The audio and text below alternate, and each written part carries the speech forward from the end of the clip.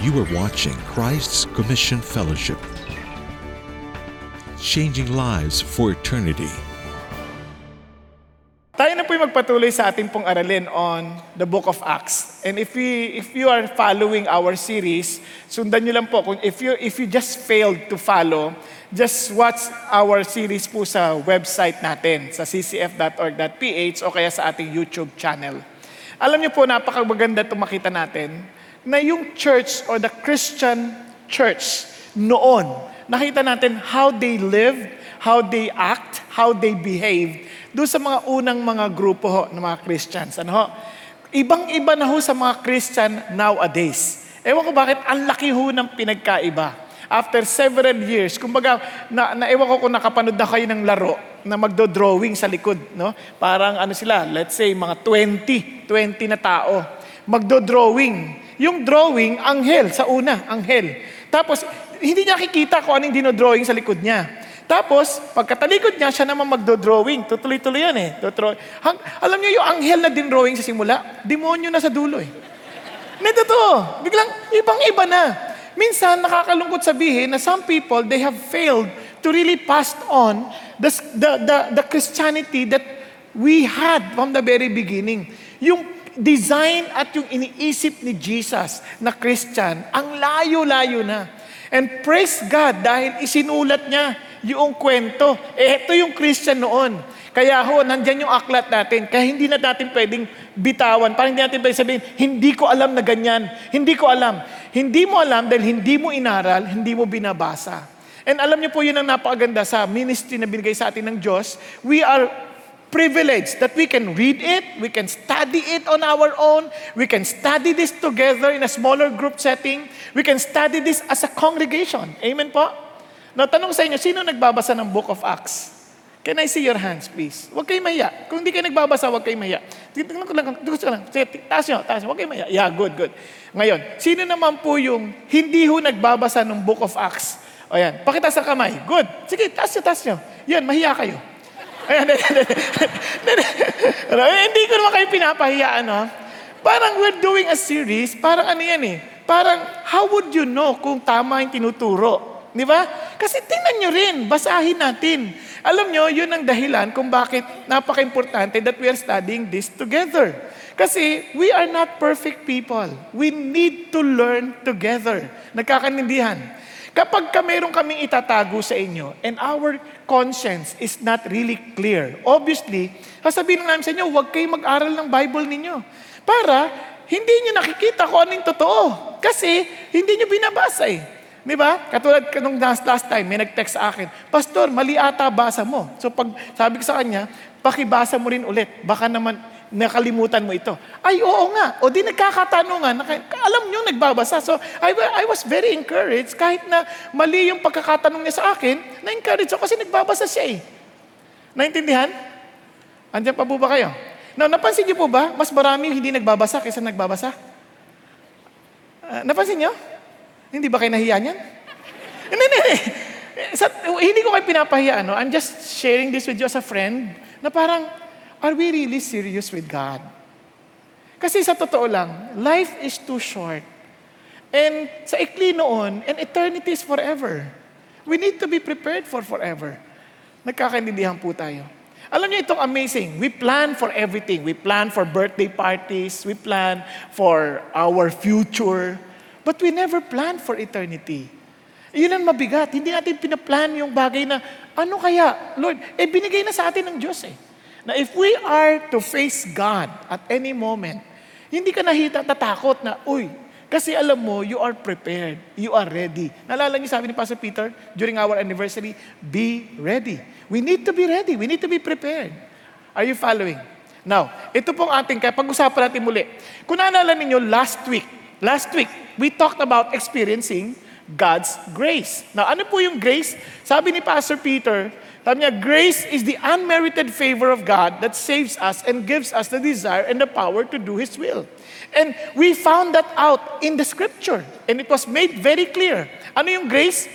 It is God's gift. Libre yan. Bigay ng Diyos sa yan. It is to be received by faith. Kasi kahit anong regalo, pag di mo tinanggap, hindi yan sa'yo. Nagkakaintindihan tayo. But you have to receive it by faith. Nagtitiwala ka, it was given to you, and you received it. Itong amazing. This is available to all. God is offering this to everybody. Now, it's up to you whether you accept this or not. No, nasa sa iyo na yan, kung tatanggapin mo ba o hindi. Now, hindi ito como libre. Okay na, libre naman. No. Ito yung libreng binayaran ni Jesus. Kaya you can never have and you can never experience the grace of God without Jesus Christ. Kaya itong napakaganda. Ang reward, eternity. Kung naalala ninyo during our discussion last week, di ba sabi natin, you are saved by grace. It is not the result of your works. Bakit? Para walang magmayayabang. Hindi ito resulta ng kabaitan mo, hindi ito resulta ng kagalingan mo, hindi ito resulta ng binili mo, hindi. Because it is all gift. Nagkakaintindihan tayo. Now, kaya po pag sinamarize ko to in a sentence, it's really grace is God's unmerited favor to save us, listen to this, from the penalty of sin. If we still remember, every one of us, bawat isa sa atin, ang simpleng nagsisinungaling. Hindi mo kailangan ng maraming kasinungalingan para maibilang kang sinungaling. Isang kasinungalingan lang. Saan ka? Sabi ng Bible, sa lawa na naglalagablab ng apoy at asupre. Napag-isipan niyo mabuti. Sino nakapanood sa inyo ng Lord of the Rings? Ayan, good. So yung mga hindi nakapanood ng Lord of the Rings, okay lang kung hindi nyo napanood. Pero imagine yourself, doon po si Gollum sa ending. Di ba? Halos sa bandang ending, nalaglag doon sa lava. Yun ang lawa ng apoy na naglalagablab ng asupre. Nagkakaintindihan? And imagine nyo, nandun ka forever. Doon, parang sa palabas, parang kaya pa ni Gollum. Kaya pa eh. Pero sa totoong, sa realidad, ewan ko sa'yo. Yun nga lang mapaso tayo sandali sa tubig na mainit eh. Parang, iiyak na eh. Natalsikan lang nga ng mantika eh. Maalala ko, may anak ako, natalsikan lang doon, naglaplos eh. Natalsikan lang ng kumukulong mantika, naglaplos eh. Iyak, isipin mo forever ka ganyan. Hindi ka na mamamanhid doon. Dahil titiyakin, hindi mo mamamanhid. Bakit? Kasi it's a punishment. And kaya nga ang Diyos, He knows this very well. And none of us can save ourselves from that penalty that He made away. He gave His only Son. He gave His best. Anong sinukli natin? Yung tira-tira natin. Lord, sige, kung kailangan kita, okay lang. Pag di kita kailangan, kaya ang sa atin, ang Diyos natin, para siyang genie. Pag kailangan kita, I will rub the lamp. Hindi yun ang Diyos natin. Ang Diyos na totoo, kailangan natin siya every day of our lives. Kaya nga, we are totally dependent on Him. Kaya tingnan niyo po, the penalty of through faith in Christ and in His finished work, tapos na. Now, and gives us the power to will and to do God's pleasure to the Holy Spirit. Kaya mapapansin ninyo, kung naalala niyo sa Chronicle last week, meron kayong susunod doon, before Christ, our turning point. Naalala niyo ba?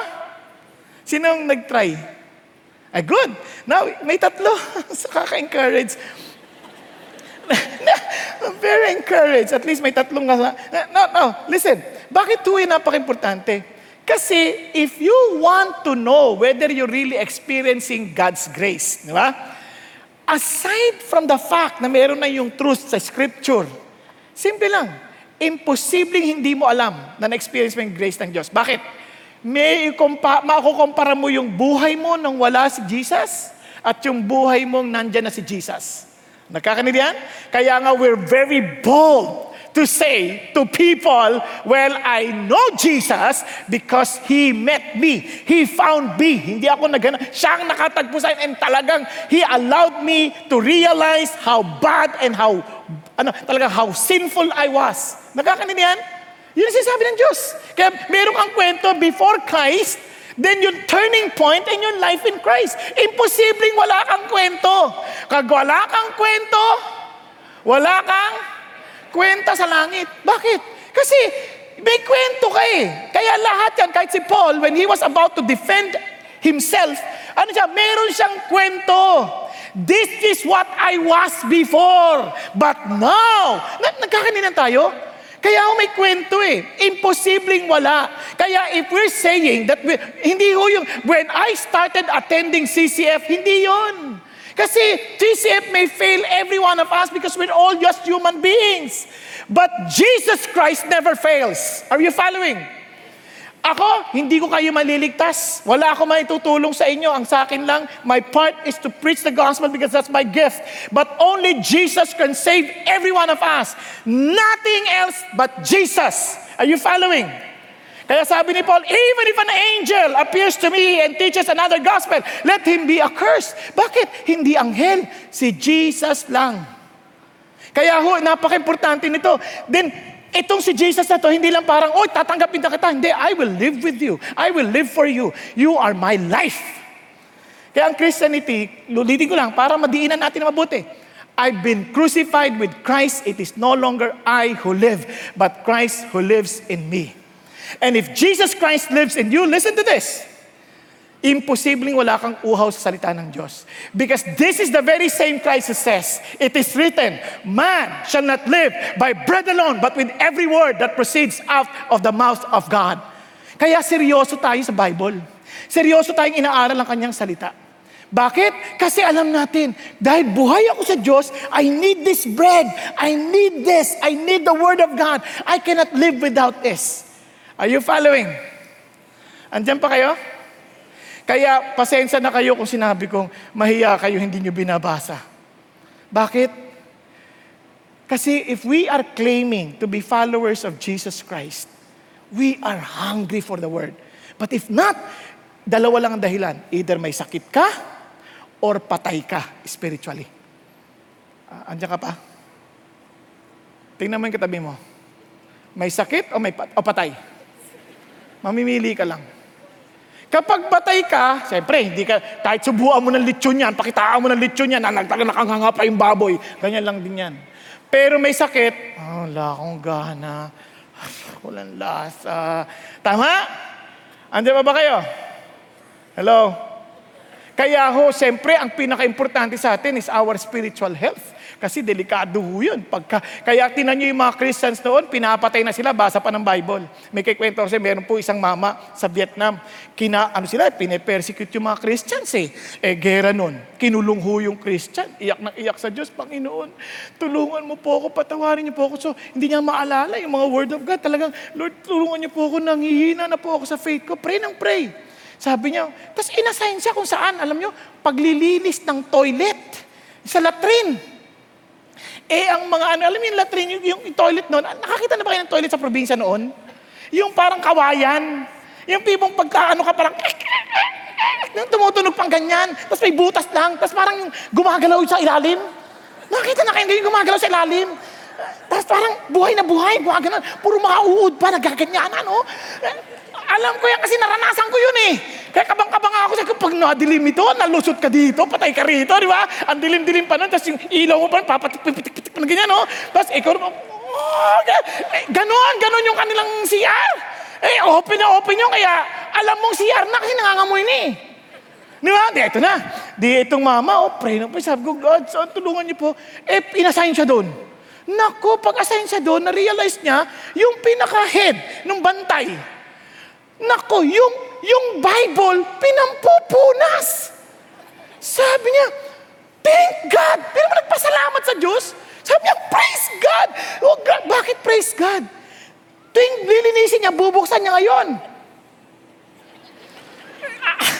Nai-imagine niyo, Tapos, lilinisin niya dahan-dahan. Babasahin niya ngayon. Iiyak sa Diyos. Sabi niya, God, thank you. Thank you. And one time, sabi ng guard, nung nahuli siya, sabi niya, gagawa mo dyan? Wala po. Christian ka ba? Di po. Takot na takot. Mami, nag-pray. Sabi niya, Lord, ano pa? Tapos sabi ng Lord, the Lord hates lying. Nabasa niya, isang piraso kasi. Sabi niya, Lord, tapos sinabi niya, Christian ka? Oo. Sabi, kailangan magsabi yung totoo. Sabi ng gwardya, dalian mo, tumakas na tayo lahat dito. Kaya pala pinasasabi siya ng totoo. Yun, nakatakas sila. Yung mamang yun, naging interpreter ni Ravi Zacarias. Are you following? Kaya naintindihan mo Kasi meron kang salitang buhay. Kaya nga, yung Bible, Ewan ko ba't hindi yun. Paano ka hindi ma-excite? Parang nag-uusap kayo ng Diyos.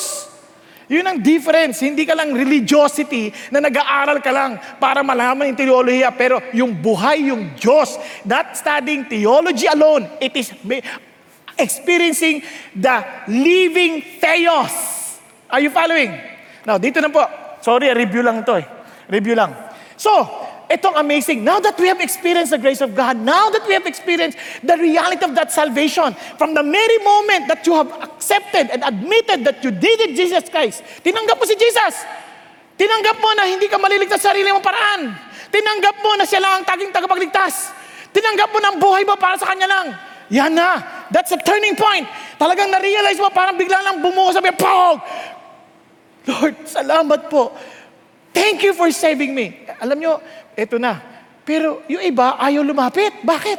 Lord, paano kung magkulang ako ulit? Paano kung magkamali ako ulit? Lord, tinanggap na kita. Lord, I promise from now on, I will live for you. What if I fail in my promise? Na-experience na ba yan? Paano, Lord? Now, listen to this. When you receive the grace of God, this is not about your promise to God. This is God's promise to you. Tayo, nagkukulang sa promise. Yung promise natin, hindi na nagagawa. Gusto niyo malaman? Tingnan niyo asawa niyo. Ang daming promise. Tama? Promises. Ano sasabihin sa'yo? Are made to be broken. Hindi ganun si God. When God made a promise, talagang ginagawa niya yun. Nakuha natin? Ginagawa niya yun. But again, ito yung promise is not something that we thought we understand. It is a promise that God really is telling people. Ito yun. Kaya ito sabi niya, ito yung promise ng Diyos. Ang problema, Lord, kaya ko ba? Tuloy ba ako? Now, listen to this. Kaya iba takot. Saka na ako lalapit kay Jesus. Saka ka na tatanggapin yung grace na yan. Saka na kapag ka ready na ako. Uulitin ko. Naliligo ka ba bago maligo? Meron ba ditong naliligo bago maligo? Wala. Dapat lang. Kaya ka nga lumapit kay Jesus dahil hindi mo nga kaya. Kaya ka nga nagpapaligo sa Kanya. Nagkakaintindihan tayo. No, huwag mo sabihin, saka na. Hindi mo nga kaya. Kaya you are to totally depend on Jesus Christ. And here's the wonderful. Alam mo sabi ng Lord, He will always assure you. Listen to this. The Spirit Himself testifies with our spirit that we are children of God. Hindi yung, taas na ako, Christian na ako. Hindi. The Spirit Himself will testify to your spirit that you are a child of God. Kaya alam mo meron nagre-remind sa'yo, anak ka ng Diyos. Anak, kabahagi ka ng pamilya ng Diyos. Alam mo, because the Spirit testifies to your spirit.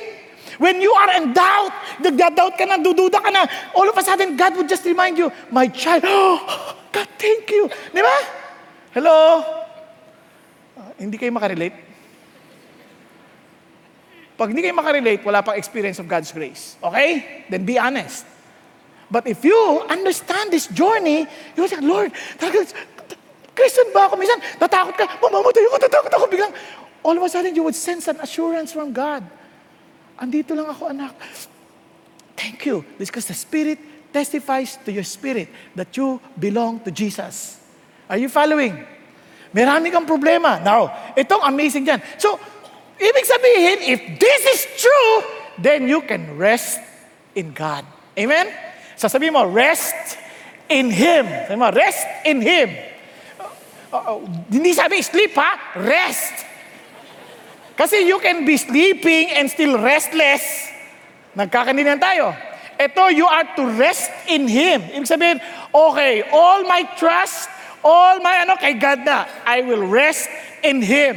I will trust Him. Now, if you fail, you will rise up again. Why? Because you can rest in God's promises. You can rest in God. Bayan ka, magtitiwala ka, tatangan ka, sasandal ka sa Diyos. Are you following?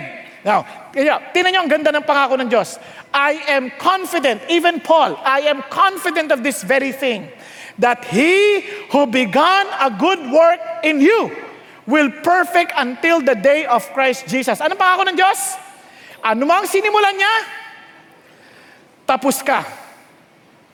Ganun ba? Pakikalabit mo yung katabi mo. Parang tapos na eh. Ulit. Ano mang simulan ng Diyos, Tatapusin niya. He will finish it. He will perfect it. Are you following? Now, yun ang assurance ng Diyos. Naalala niyo si Jesus, sabi ni Jesus, sabi niya, hindi ka magtatayo ng tore na hindi mo binilang mo na lahat. At pagkatapos, pagdilang mo ganyan, hindi mo natapos. Sabi niya ganyan, di ba? Di ba, pagtatawanan ka? And do you think, si Jesus nagtuturo, hindi niya ina-apply? Kaya nung sabi niya, ano pangalan mo? Ha? Odi. Sabi ng Lord, okay, Odi. Therefore, if anyone is in Christ, he is a new creation. Ngayon, Odi, you belong to me, you are my child. Teka muna, Lord, alam niyo bang matutulog yan sa service?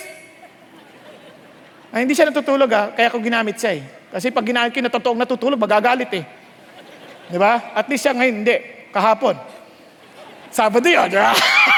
Sabi niya, okay, Lord, alam mo matutulog yan? Oo, alam ko. Kaya ako nga siya, kaya ako nga siya niligtas Hindi niya kaya iligtas sarili niya, kaya alam ko yun. Pero I will provide him the Holy Spirit to guide him and to inspire him to read the Bible. Ganun ba? Kaya nga binigyan ko siya ng church para turuan siya, para gabayan siya, para meron siya accountability. Kaya nga binigyan siya ng body of Christ. Nakikita niyo ba yun? That same thing with Peter. Si Peter sa John 1:45, simula pa lang ng chapter. You shall be called, you Peter, ano sabi niya? Simon, son of Jonah. You shall be called what? Cephas. Alam niyo ba sa Sa Tagalog ito, Oy Simon, ikaw na siyang tambo. Ang dali-dali mong masway ng hangin. Ikaw ay para anak ng ikaw ay parang batang kalapati. Sabi niya, batang kalapati, hindi marunong lumipad. Sabi niya, pero Peter, magiging Cephas ka. Ibig sabihin, magiging kang bato. Matibay. No, Lord, alam mo bang i-deny ka niyan 3 times? Yes, I know. Kaya nga, I will die for him Lord, alam niyo ba na i-review kayo ni Paul one day? Yes, I know. Kaya ako nga siya bibigyan ng Holy Spirit Kaya nga siya kasama sa church so that they would encourage one another. Kaya nga, I will provide everything because I will perfect what I have started. Nagkakaintindihan? Hello? Kaya you can rest in God. Talaga ba? Yes. Kung naging Christian ka, tinanggap mo si Jesus, at talagang totoo, binigay mo yung buhay mo sa Kanya, and sabi mo, Lord, sa'yo na ako. Pag nadapa ka, Lord, ako pa rin ba sa'yo? Oo. Halika, bangon ka. Kaya mo na lamang ang dapa ka Kasi, halika, tatayo ka. Nagkakaintindihan? Andiyan pa kayo. Kaya you can rest in God. Hindi mo kailangan na parang trying hard. Papakabait ako. Papakabait ako. Kumakanta sila, nagtaas ang kamay, makikitaas na ako. Kahit hindi mo naintindihan, taas ka ng taas. Tapos mo na, Di ba? Kaya pag-isipan mo mabuti, yan ang sinasabi ng Lord. Kaya naman si Paul, very confident to God. Now, listen to this. Ito, tatandaan ninyo. Whenever you are in a journey, in the experience, in the grace journey, remember this. The rest in God is like finding a strong roof that shelters us from the heat of the summer and the outpouring of rain during the rainy season. Nandun po kami sa Singapore, naglalakad ho kami. Laging lakad doon Talagang ang init.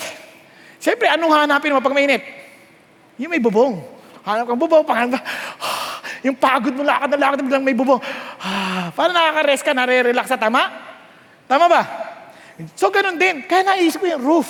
Sabi ko, Lord, buti na lang, every time I look at the roof, it reminds me that you are my shelter. You are my refuge. You are my shield. Naalala yung kanta natin kanina?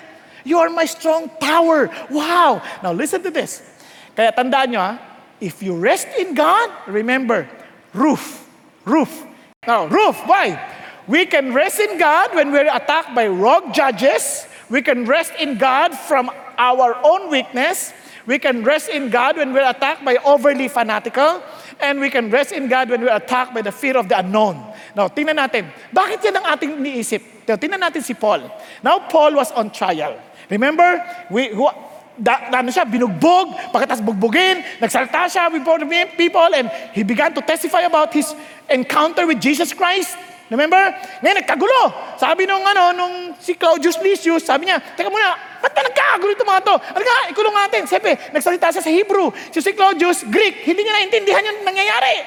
So, kinuha niya ulit. May pinagkakagulo si Paul. Kinuha niya ulit, dinala sa barracks, at ginawa niya, tinawag niya yung mga Sanhedrin, the leaders of the city. Parang, teka muna, hanapin nga natin ito mga ito para litisin si Paul that I would understand what's going on. Are you following? Yun ang kwento. Now, let's go to Acts 23. Ito na yon. So, ang problema, these judges are humans. Now listen to this. But on the next day, tingnan niya, wishing to know for certain why he had been accused by the Jews. He wants to understand. Gusto niya maintindihan. Sabi niya, he released him and ordered the chief priest and all the council to assemble and brought Paul down and set him before them. So in other words, ginada na yung mga magja-judge at tinawag siya. Now, tingnan niyo po nangyari. Paul, looking intently at the council, said, Brethren, I have lived my life with a perfectly good conscience before God up to this day. Now listen to this. Ano yung look intently? Parang tinitigan ka niya. Tinitigan ka niya, no? Na-imagine niyo ba? Tingnan niya katabi niyo. Titigan sa mata. Mata sa mata. Tingnan niyo. Tingnan ninyo. Dahil pa kayo sa kapatid niyo. Tingnan ninyo, mata sa mata.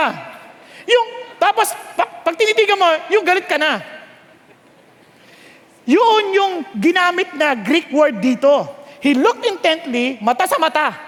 Hindi yung eyeballing sa sa internet, yung Facebook, iba yon, nagde-date. Ito, tinitigan na parang, mga kapatid, sabi niya, nabuhay ako na malinis ang aking konsensya. Nakuha ninyo yung nangyayari. Now listen to this. Ito po, whether we like it or not, we're living in a world that people will judge you. Sasabihin sa'yo, Christian ka ba? Ganyan bang Christian? Bakit ganyan ka?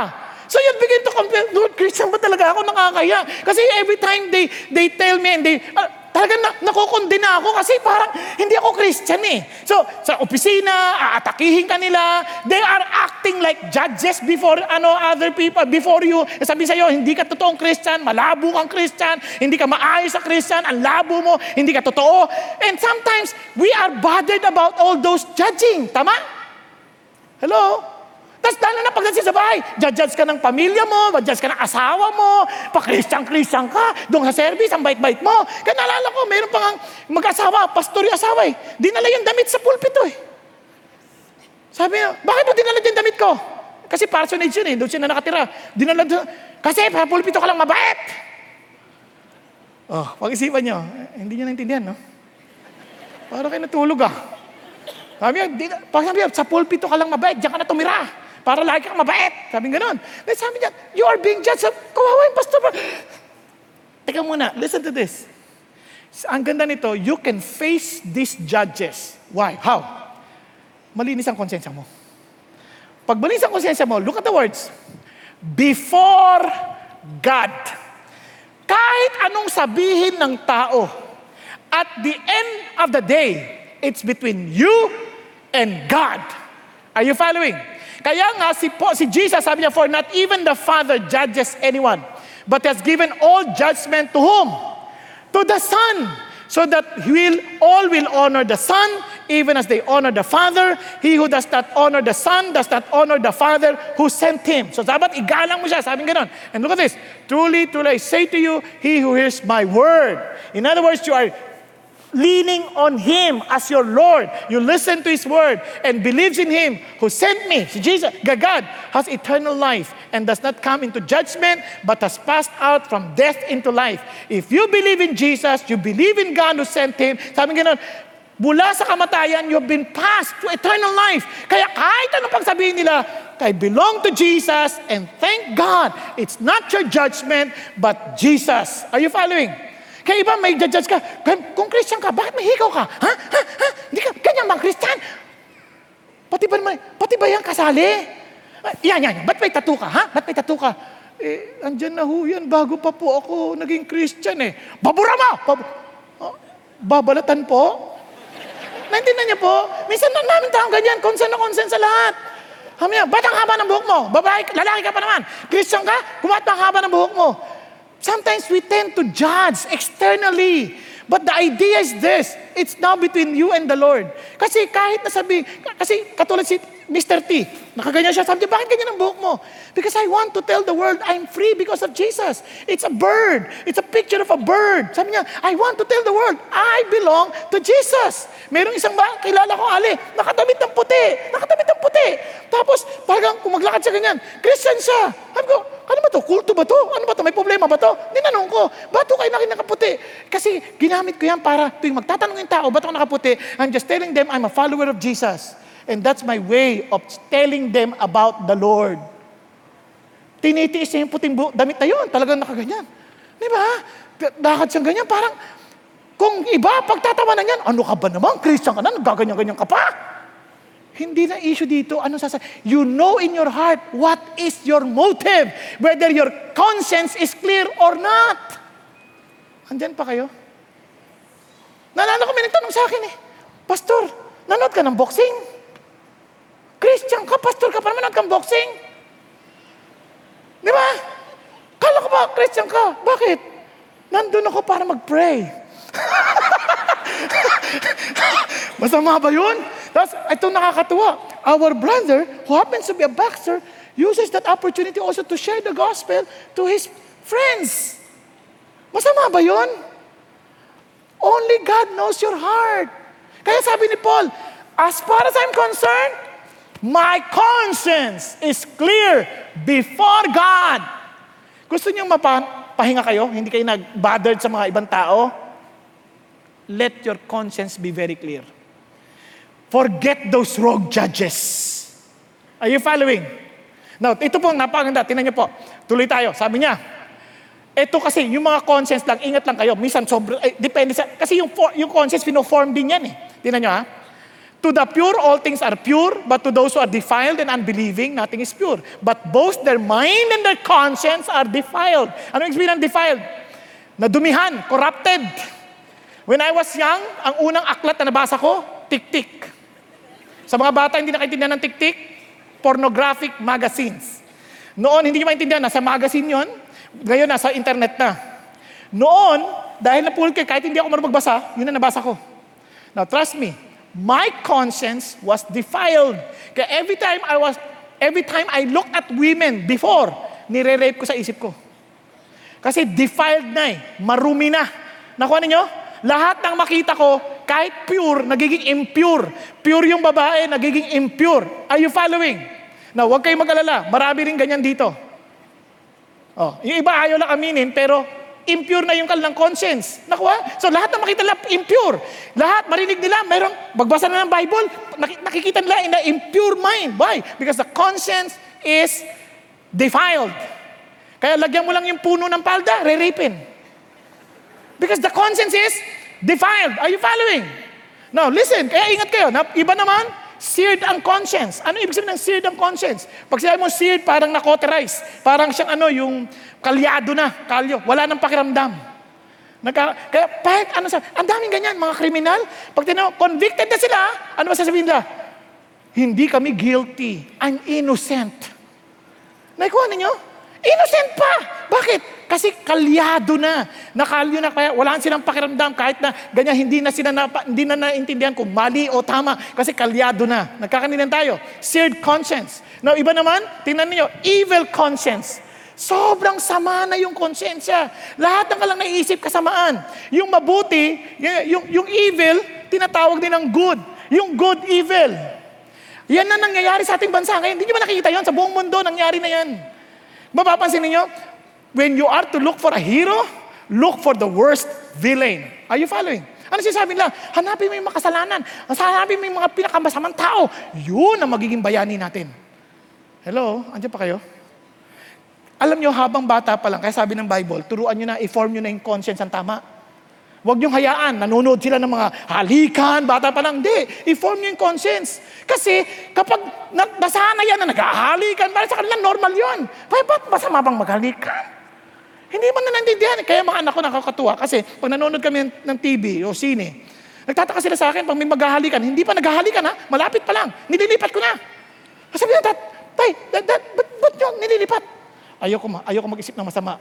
Kasi baka duktungan ng aking imahinasyon. I need to guard my conscience. And alam niyo, yung mga anak ko, hindi tumitingin. Pag may iwas. Naintindihan niyo? Ngayon, ibang-iba ng mga tao. Hindi ako nagbayad sa pamasahe ko. Ang talino mo, anak. Di ba? Kasi nga, ano na yung conscience? Evil conscience. Di ba? ako nakauna sa girlfriend ko ngayon. Ako nakauna. Anak, ang galing mo. Macho ka. Evil conscience. Napansin nyo? Evil conscience. Manood kayo sa sine ngayon. Magugulat kayo. Mga TV, lahat ng mga palabas, as in encouraging evil actions. Na dating nakakadiri, ngayon okay na. Hello? Because we are being, itong mundo na to, towards against forming evil conscience. Kaya sabi ng Bible, train up a child in the way that they should go, so that when they grow old, they will not depart from it. Kasi yung conscience nila, ma-form. Kaya nagigilty sila magkopya. Kaya yung mga estudyante, hindi nagigilty. Bakit? Yung conscience nila, evil na rin. It's better to cheat than to repeat. Ganun na. Paulit-ulit. Better to cheat than to repeat. Better to cheat than to repeat. Better to cheat than... Kaya, cheat. Let's have a cheating arrangement. Yeah. Ganun na. Kasi nga, ganyan na. Yung conscience sila na. Now, kaya sabi, meron din mga weak ang conscience. Ano yung weak ang conscience? Ito naman, lahat ng bagay, parang mali. Parang mali. Kunyari, ay, nakatulog ako, nakakaya ka, Lord, Lord, patawarin mo, nakatulog ako. Hindi, kung nakatulog ka, okay lang. Huwag ka lang tuloy-tuloy. Tsaka huwag ka lang uuntog sa katabi mo, okay lang yun. Di ba? Tsaka, ingatan mo lang, baka tumutulo. Yun lang naman yun eh. Pero, ibig sabihin, minsan lahat na lang, yung pagkain, masama ba to? Masyadong weak. Parang, ay, baboy, mamamatay na ako, kumain ako ng baboy. Huwag naman, huwag kang mag-alala, yung baboy lang ang namatay. What I'm saying is this, there are some people who are weak in conscience.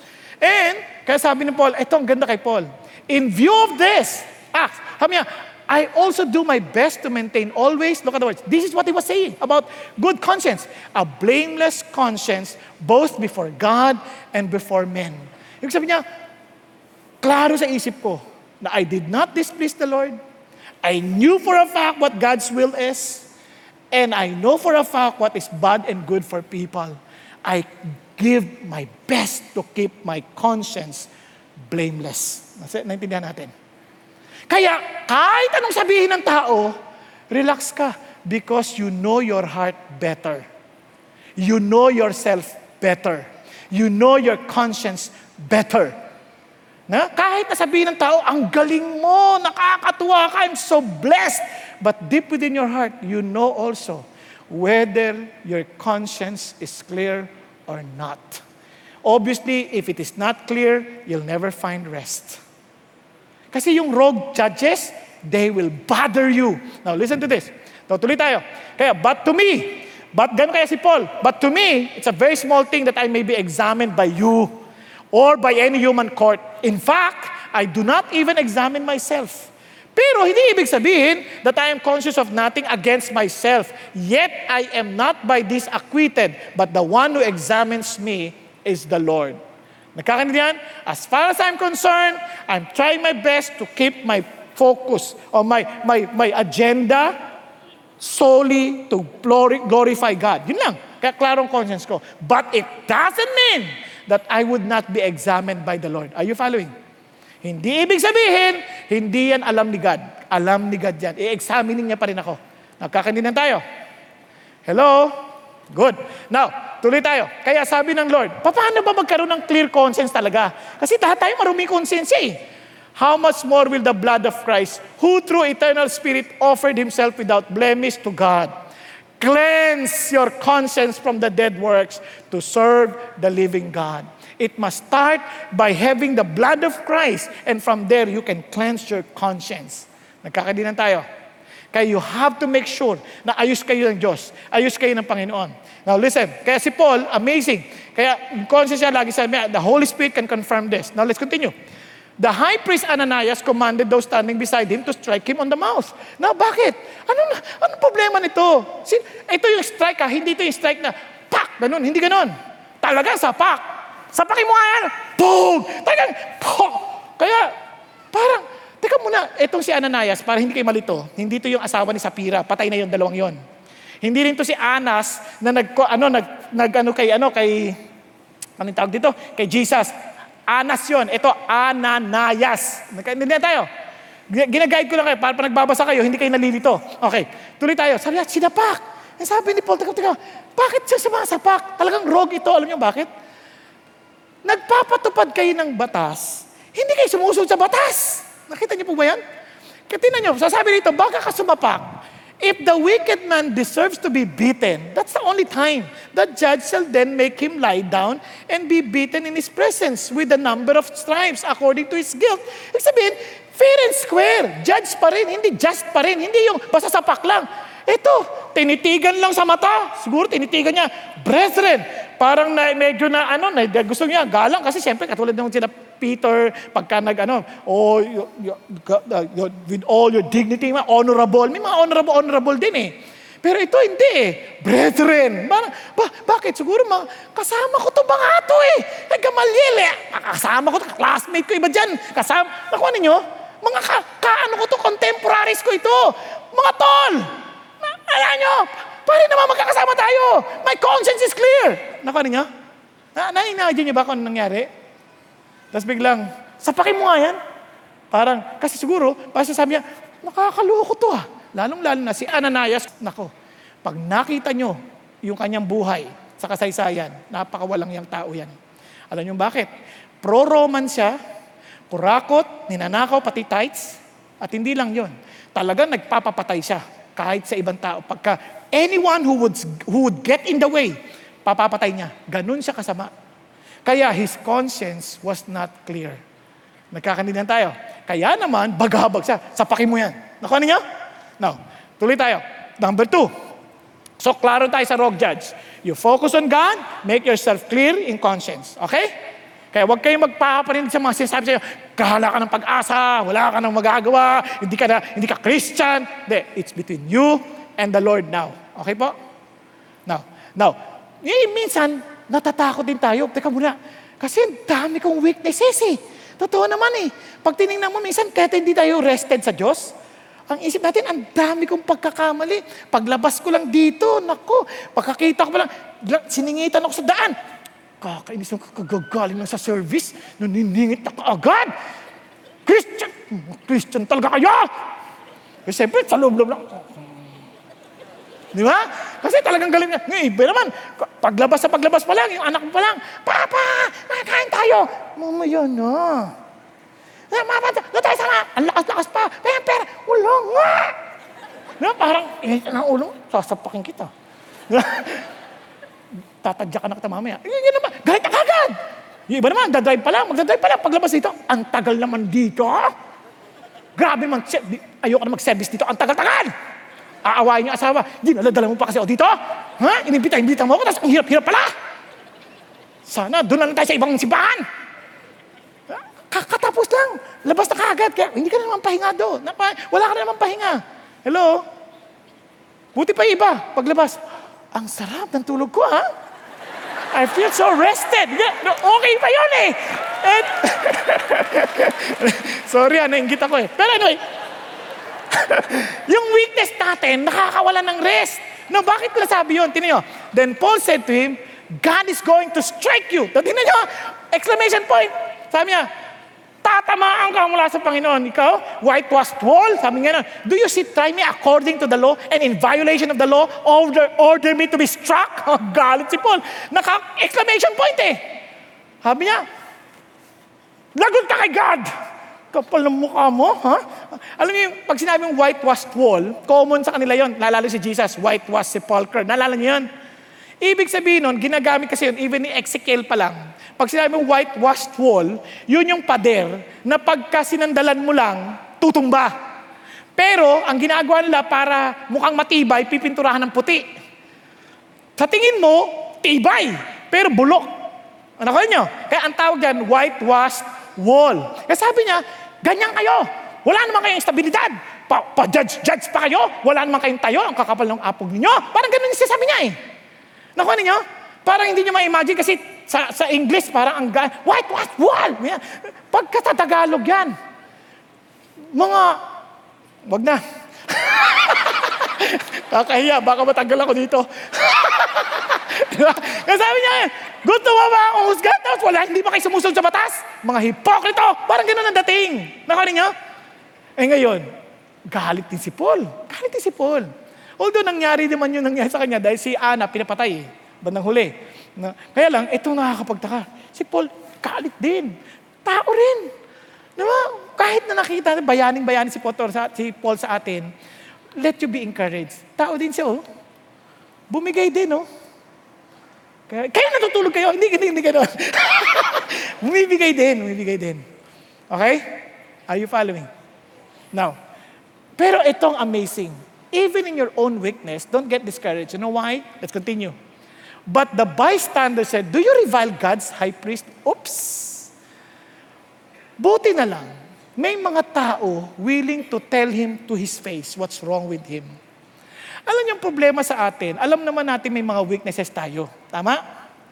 Ang problema, sa sobrang yabang natin, ayaw natin nasasabihan. Tingnan ninyo, mga lalaki, sinong pinakaayaw ninyo? Kinakalabit ka na. Pero gising, ano ka ba? No. Listen, sinong pinakaayaw natin? Yung asawa natin. Kasi madalas, sinasabihan tayo ng mali natin eh. Uy, ano ka ba kung kumain kang? Laktak mong muya. Ito lang, nakikialam ka kasi. Di ba? Alam yung mga babae, mga asawang babae, parang feeling nila, hindi nag-iisip yung mga lalaki. Hindi totoo. Kasi minsan, tuturo pati pag-flash. Sabihin, ganito, i-flash mo kasi pag umihi ka, pa-flash mo. Kawawa ng mga lalaki, hindi nag-iisip. Diba? So, naiinis sila, ganyan, nagagalit sila, ganyan. Pero sa totoo lang, thankful ako sa mga tao, katulad sa asawa ko, na may nagsasabi sa akin ng mali ko. Kasi we know our weaknesses if we're honest.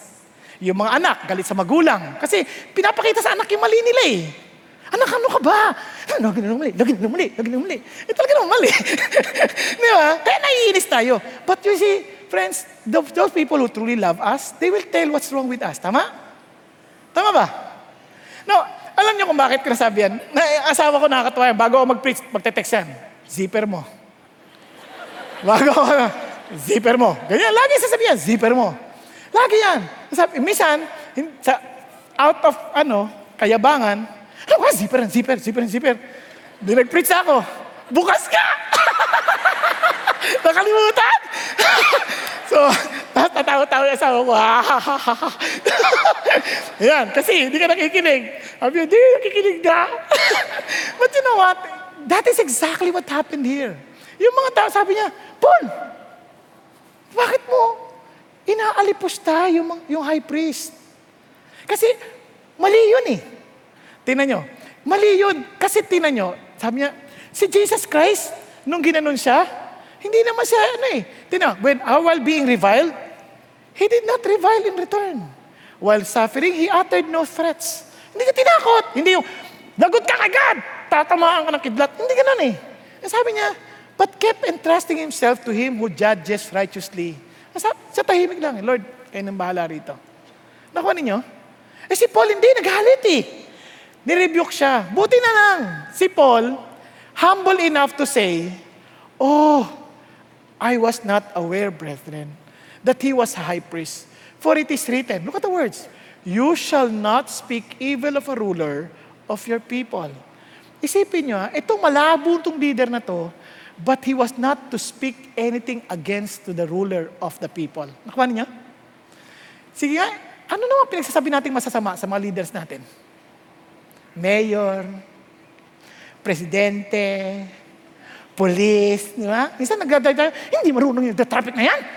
Tuloy, mo, nag-traffic lalo. Naranasan niyo na yan? Like ko nagagawa yan. Bigla i-review ko ng Diyos, ano ka ba? Igagalang mo yan. Kasi leader mo yan eh. Lord, hindi marunong eh. Lagi ka bang tama? Hindi po. Igalang mo, pagpe-pray mo. Di ba? Asawa niyong lalaki, leader yan sa bahay eh. Pinagpe-pray niyo ba, ginagaling? Di ba? Minsan, tanda, utos ng utos. Yung mga anak, sa mga magulang, leader niyo yan eh. Habing ng Panginoon Diyos, you shall not speak evil of a ruler of your people. Nakuha natin? And here is Paul was willing to admit his mistake. Kasi, alam niyo, amazing dito, the fear of the Lord is the beginning of wisdom. Look at the words. Fools despise wisdom and instruction. When people tell you what's wrong with you, ang mga mangmang, mga bobits, hindi yan tumatanggap ng pagtutuwid. Hindi yan tumatanggap ng instruction. Larang mga lalaki yan. Nakakalalaki ka, bala akong pakialam sa'yo. Ganyan tayo. But a wise person, they will listen because wisdom comes from God. Kaya nga sabi ng Bible, God, what? Is opposed to the proud, but gives what? Grace to the humble. Kaya, in our own weakness, then be willing to admit our weaknesses. Because that is God's protection to all of us. Are you following? Now, imagine nyo, kahit mali ka na, itong amazing sa Diyos. He will still be there to protect you from your own weaknesses. Ano sabi? But perceiving that one group were Sadducees, andun pa rin yung wisdom niya. Andun pa rin niya. And the other Pharisees, Paul began crying out in the council, Brethren, I am a Pharisee, a son of Pharisees. I am on trial for the hope and the resurrection of the dead. Boom! Oops! Alam niya kasi yung merong grupo dito, yung Pharisees, naniniwala sa resurrection of the dead. Yung Sadducees, hindi na rin naniniwala. Kaya nga sila sad eh. Sad, you see? Di ba? Kasi hindi sila naniniwala na mabubuhay ulit ang tao eh. Ang lungkot nun. But these Pharisees, bagamat malayo sila, they knew that they would be resurrected. Now, tingnan niyo nangyari. For the Lord gives wisdom, di ba? Tapos, ito na.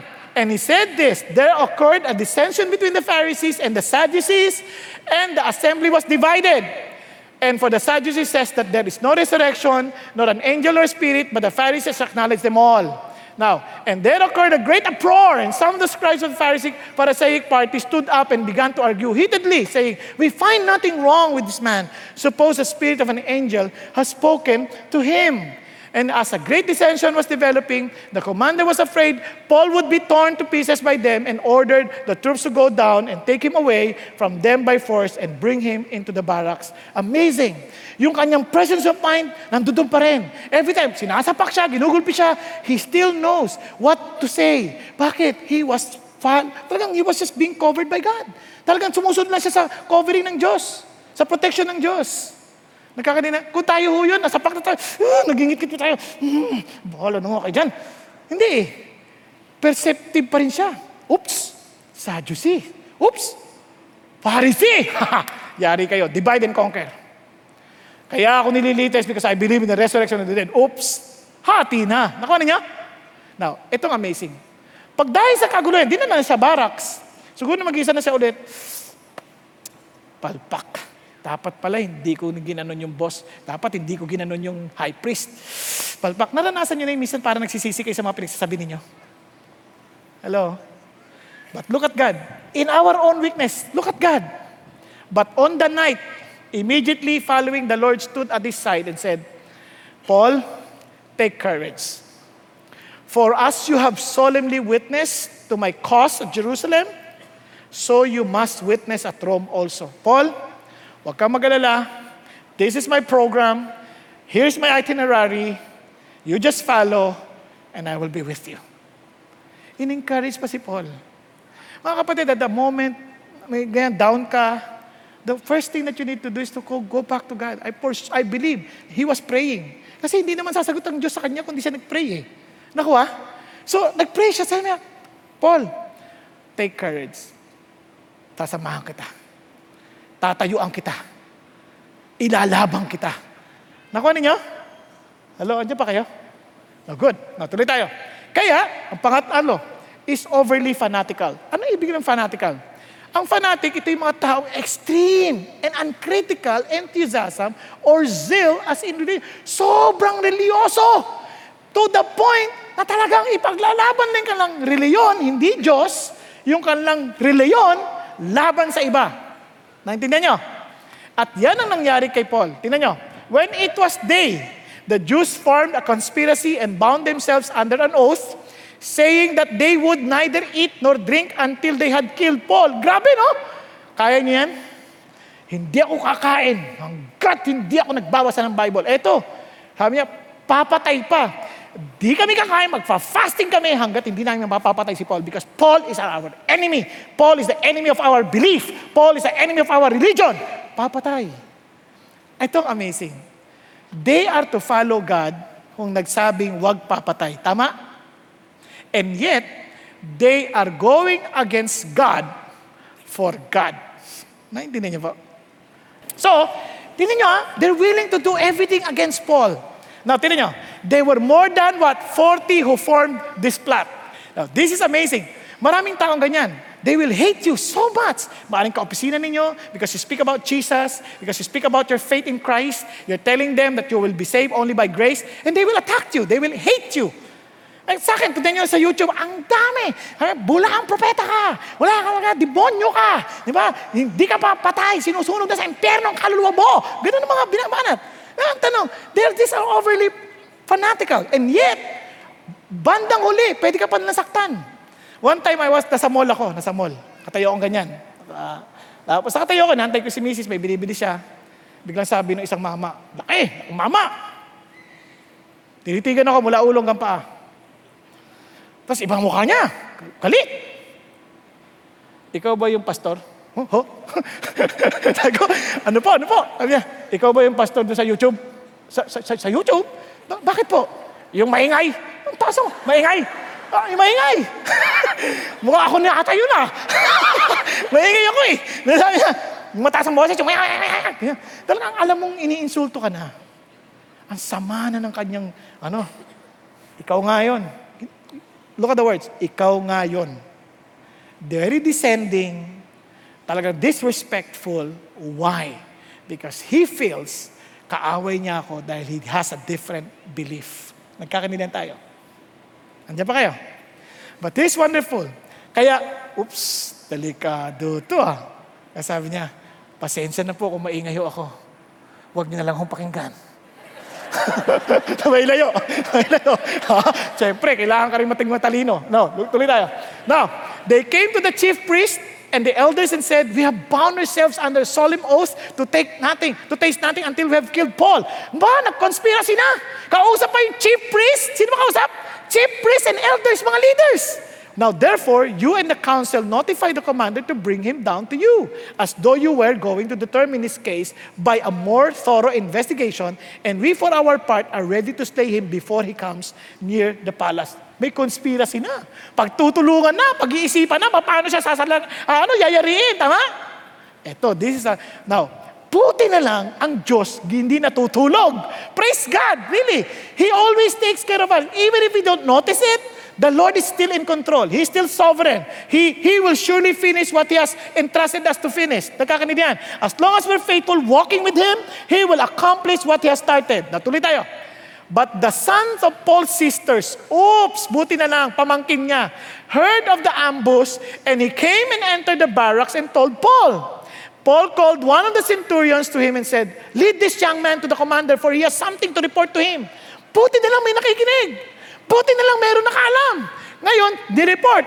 So he took him and led him to the commander and said, Paul, the prisoners called me to him and asked me to lead this young man to you, since he has something to tell you. The commander took him by the hand and stepping aside and began to inquire of him privately. What is it that you have to report to me? And he said, the Jews have agreed to ask you to bring Paul down tomorrow to the council as though they were going to inquire some more thoroughly about him. Sabi niya, do not listen to them, for more than 40 of them are lying in wait for him who have bound themselves under a curse not to eat or drink until they slay him, and now they are ready and waiting for the promise from you. Now listen to this. Kung tama yung paniniwala mo, listen to this. Hindi ba kayang patayin ni God si Paul? Kaya naman Kaya hindi mo kailangan gumanti. Kaya nga ang utos ng Diyos sa Christian, mahalin mo. Kaya pag sinampal ka sa kanan, ibigay mo yung kaliwa. Bakit? Because you can trust God. Hindi mo kailangan gumawa at magplano para sirain ng ibang tao. Kaya listen, pag merong umatake sa inyo, umaaway sa inyo because of your faith, because of your trust in God, because of your experience of His grace, huwag mo silang awayin. Relax ka lang. Ibigay mo sila kay God. Malay mo, kunin ni God. Hindi, kasi binigay mo Diba? Pero hindi mo sila kailangan patulan. Hindi mo sila kailangan awayin. Hindi mo sila kailangan magbatuhan ng Bible. Wag. Don't waste your energy for those things. But listen to what God is telling you. Hindi niya sinasabing magpabaya ka. Hindi niya sinasabi yun. Kaya sabi niya, i-report mo. Sabihin mo. I-report mo. Now, listen. So the commander let the young man go, instructing him, tell no one that you have notified me about these things. Now, let's continue. And he called to him 2 of the centurions and said, get 200 soldiers ready by the 3rd hour of the night to proceed to Caesarea with 70 horsemen and 200 spearmen. Isipin niya, ilan si Paul? Ilan? Isa lang. Ilan magpaprotection sa kanya? 200 soldiers, 70 horsemen, 200 spearmen. Naintindihan niyo ba kung gaano karami magbabantay kay Paul? Na talagang tinalagaan ng Diyos? Gusto niyo malaman? Mula dyan sa likod ng camera, hanggang dyan, hindi niya na yan, hilera na yan. Huwag yung sa likod hilera na yan. Hanggang dito sa harapan, hanggang doon kay Carmen, at kay, Owen, tayo kayo lahat. Lahat, tayo. Yan. Tayo. Iba nakaupo pa, nakakaupo sa kabayo. Okay. Okay lang. Ganyan karami ang bantay ni Paul. Na-imagine niyo? Landas sa taas. Huwag kayo sumilip, malalaglag ka. Pero ganyan karami, makikita sa camera. Tama? Pero isang tao lang babantayan. Ganyan karami magbabantay. Yan ang 400. Upo na po kayo. Salamat po sa inyo. At least we can visualize.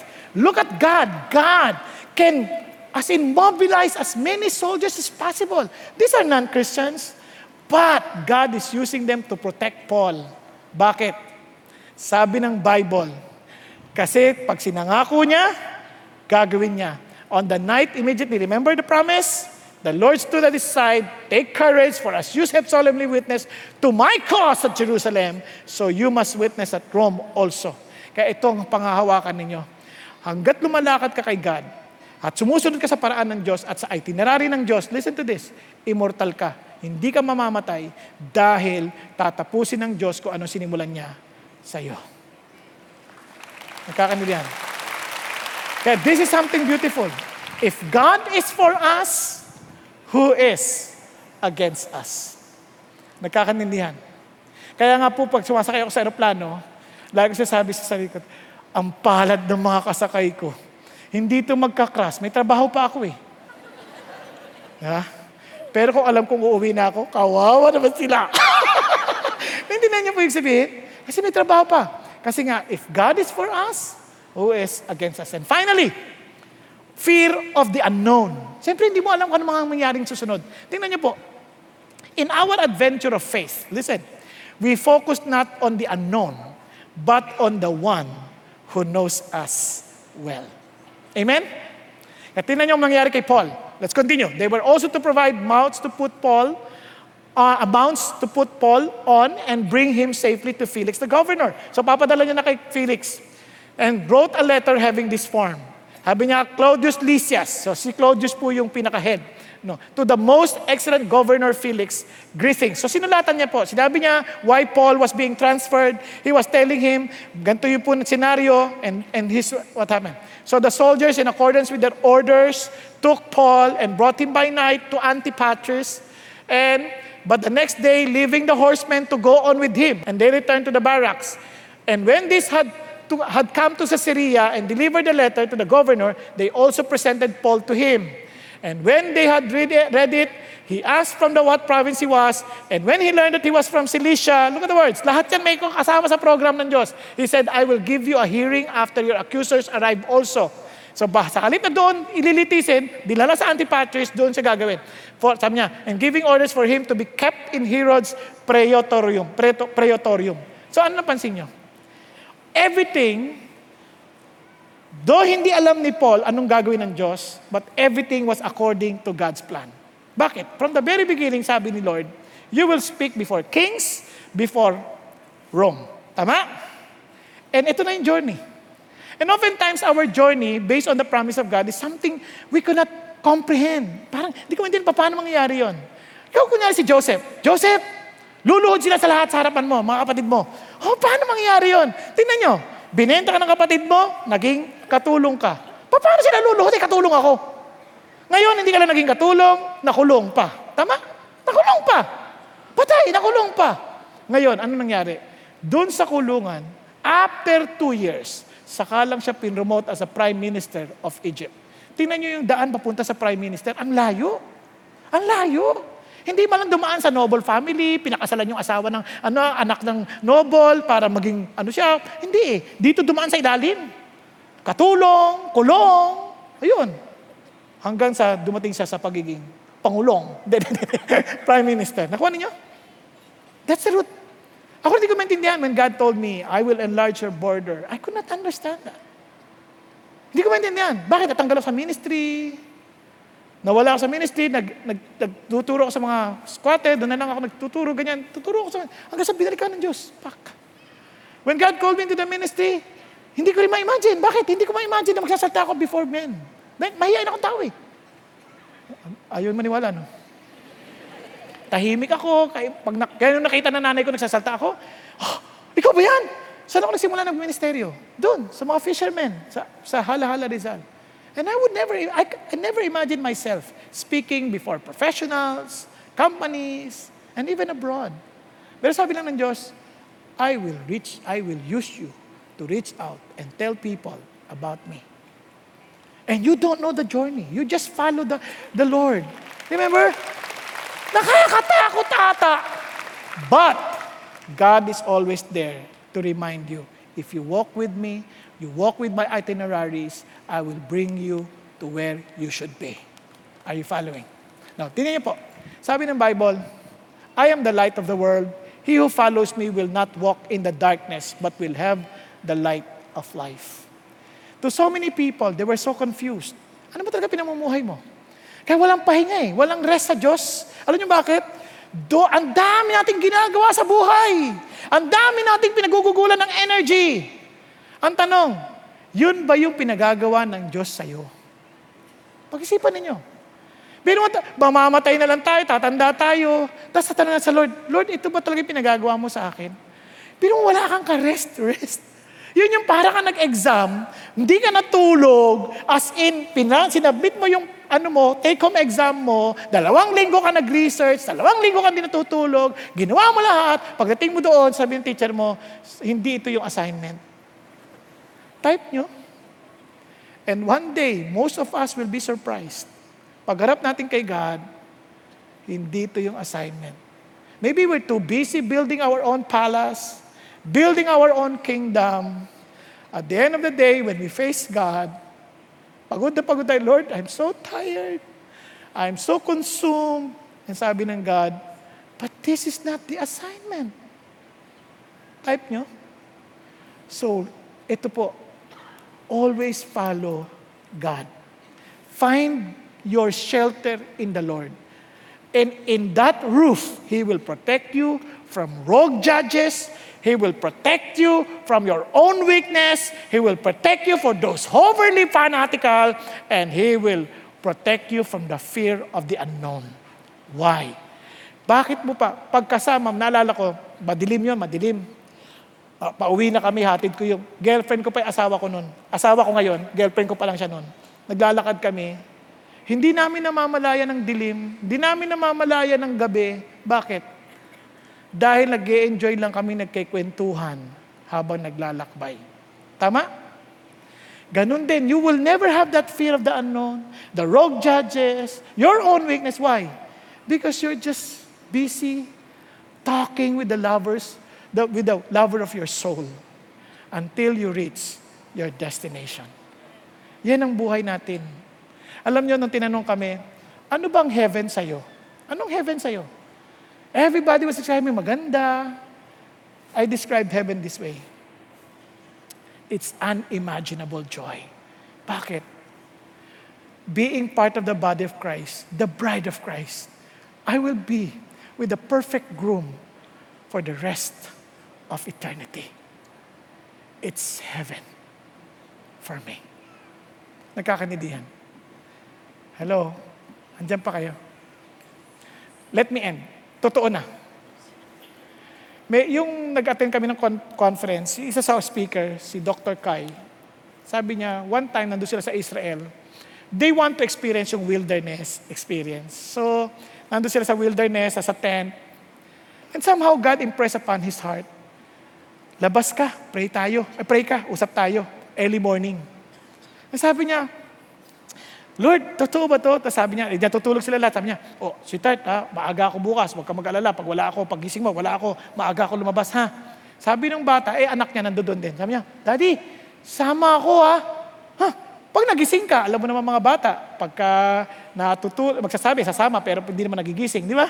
So, hindi kita gigisingin. Basta pag nagising ka, sama ka. Eh di, naka-ready na siya, paalis na siya, madaling araw. Pag paalis na siya, biglang nahatak ng damit niya ganyan. Yung sabi niya, Papa, tuloy ka ba? Oh, sama ako. Sama siya.